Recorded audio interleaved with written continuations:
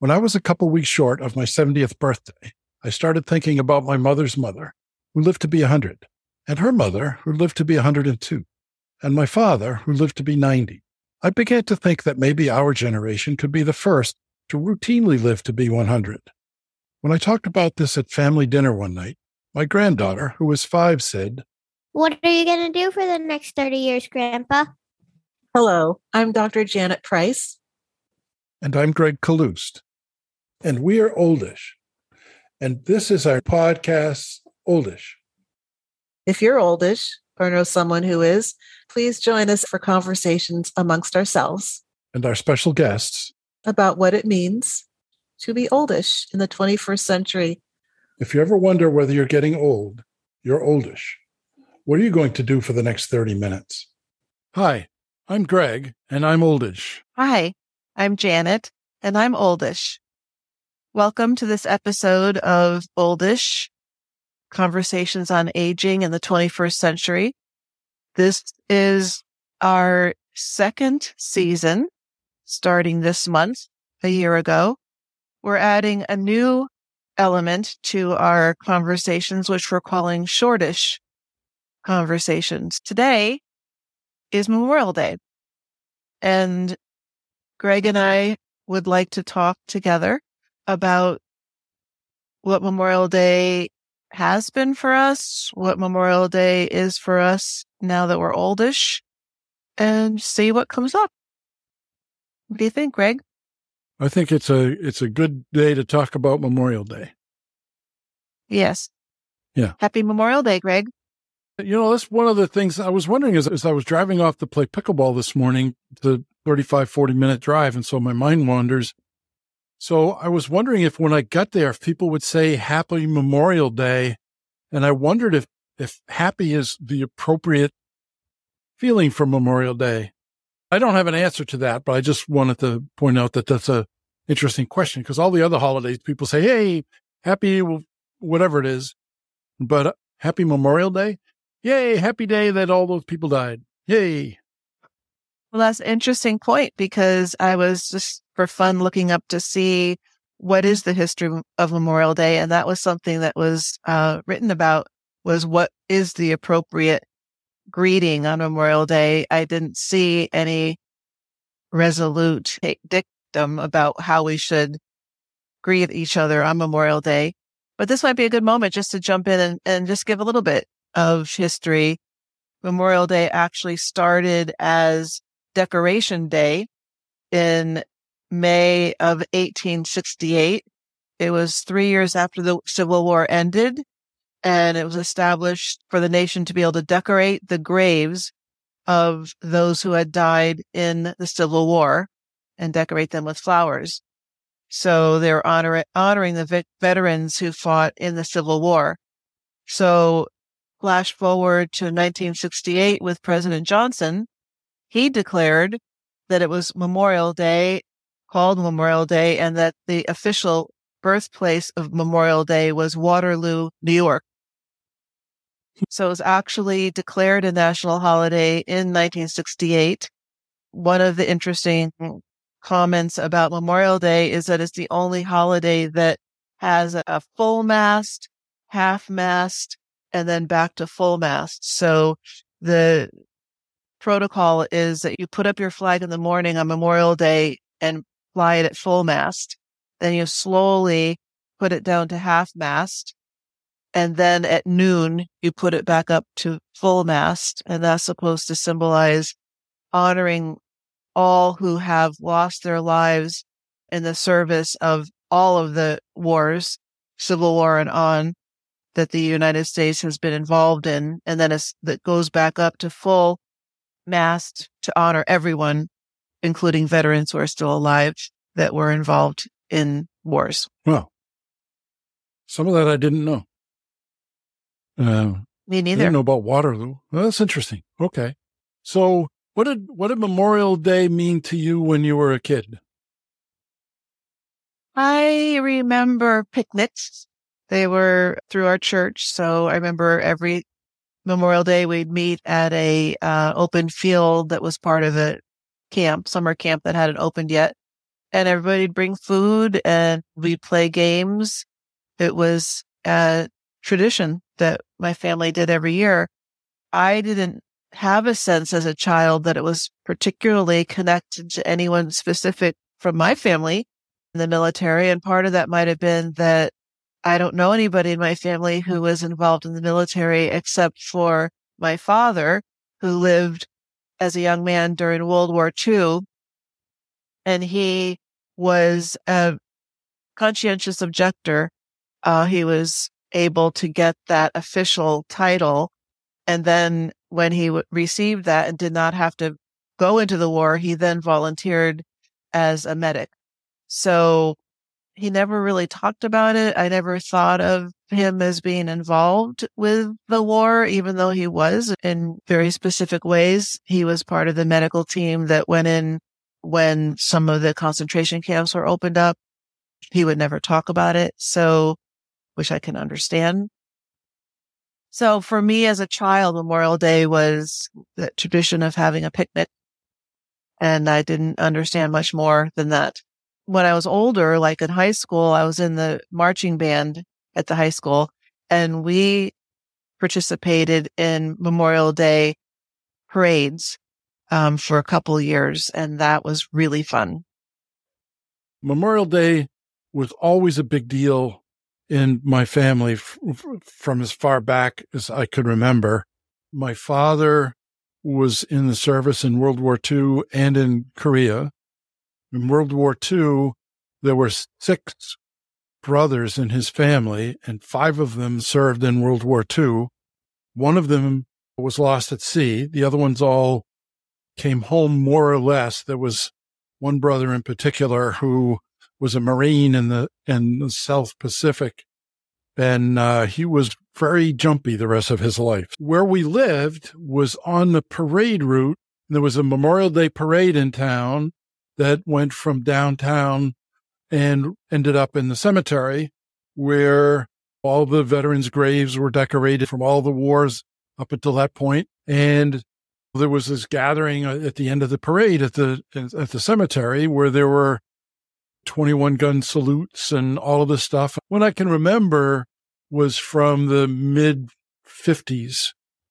And so the militarism of World War II and the Cold War and Korea, and one of my grandfathers had served also in World War I. And so the militarism then was pretty remarkable. So a big part of the parade was soldiers and sailors and Air Force folks marching past my house. I have a vague recollection that at least once they stopped in front of my house and they fired, I don't think it was 21 guns, but some number of guns right in front of my house. I may be making that one up, but it seems right, possibly in recognition of my father. For my father, it was a huge deal because one of his brothers didn't come home from the war, and he knew a lot of other people who didn't come home. He landed on Normandy Beach and saw a whole lot of people that he knew or might have known get killed on Normandy Beach. And then he was in the Navy, but he was a radio man with some code clearances. And so he got assigned after Normandy Beach. He got assigned to go with some Army battalions or something. And so he traveled through Europe with these other soldiers, saw a lot of action, most of which he would never talk about. When he got into his 70s and 80s, he started to talk about it a little bit. He was there when at least one of the concentration camps was liberated.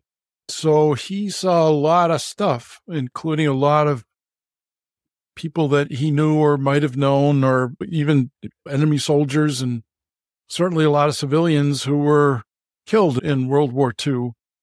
His experience in the Korean War was a little different. He was assigned to a ship that sank before it left port. So he never actually got as far as Korea because the next boat that he was on couldn't make it through the Panama Canal. World War II was a huge part of his life. And so it was a big deal in our household. And that when that parade went by, and because we were half a mile from the cemetery, we'd wait for the parade, and then us kids would follow along with the parade down to the cemetery and for all the stuff that happened there. it stopped being a big deal when I got to high school.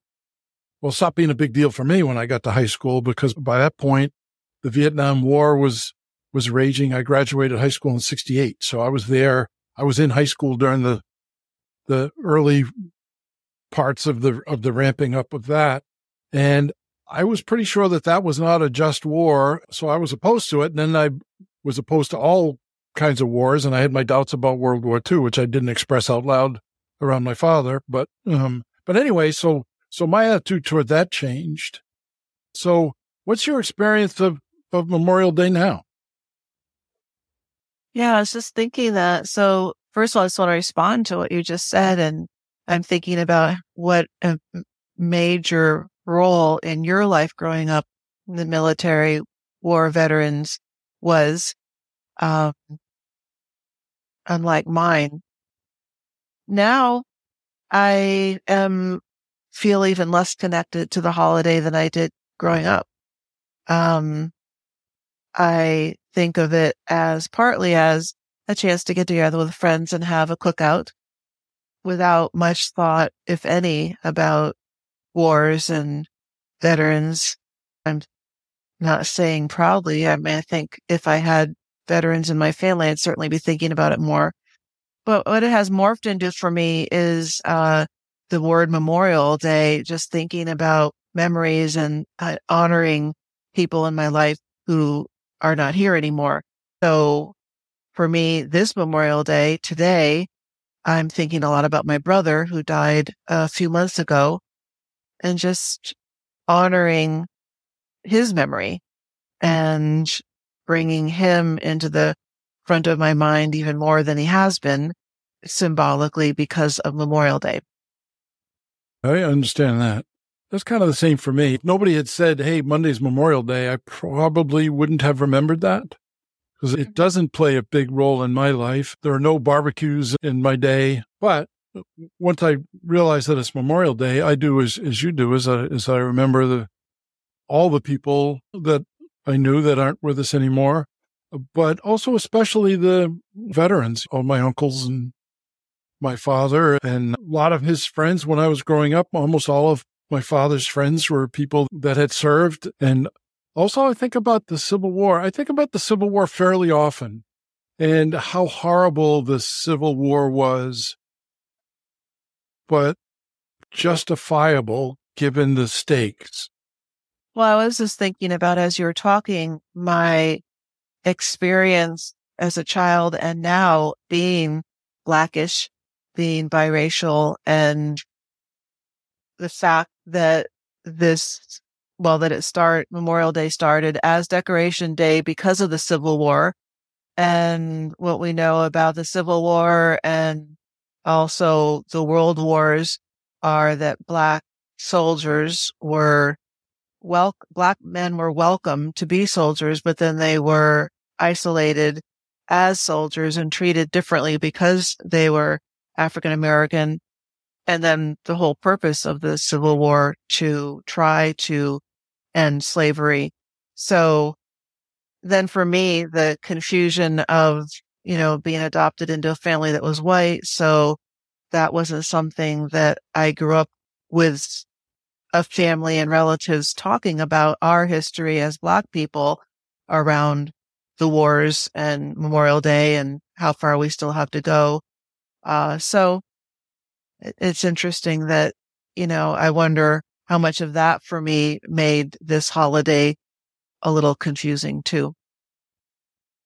One point of confusion as we sign off here is I've heard people say Happy Memorial Day, and I wonder about whether happy is the appropriate thing to say to people on Memorial Day.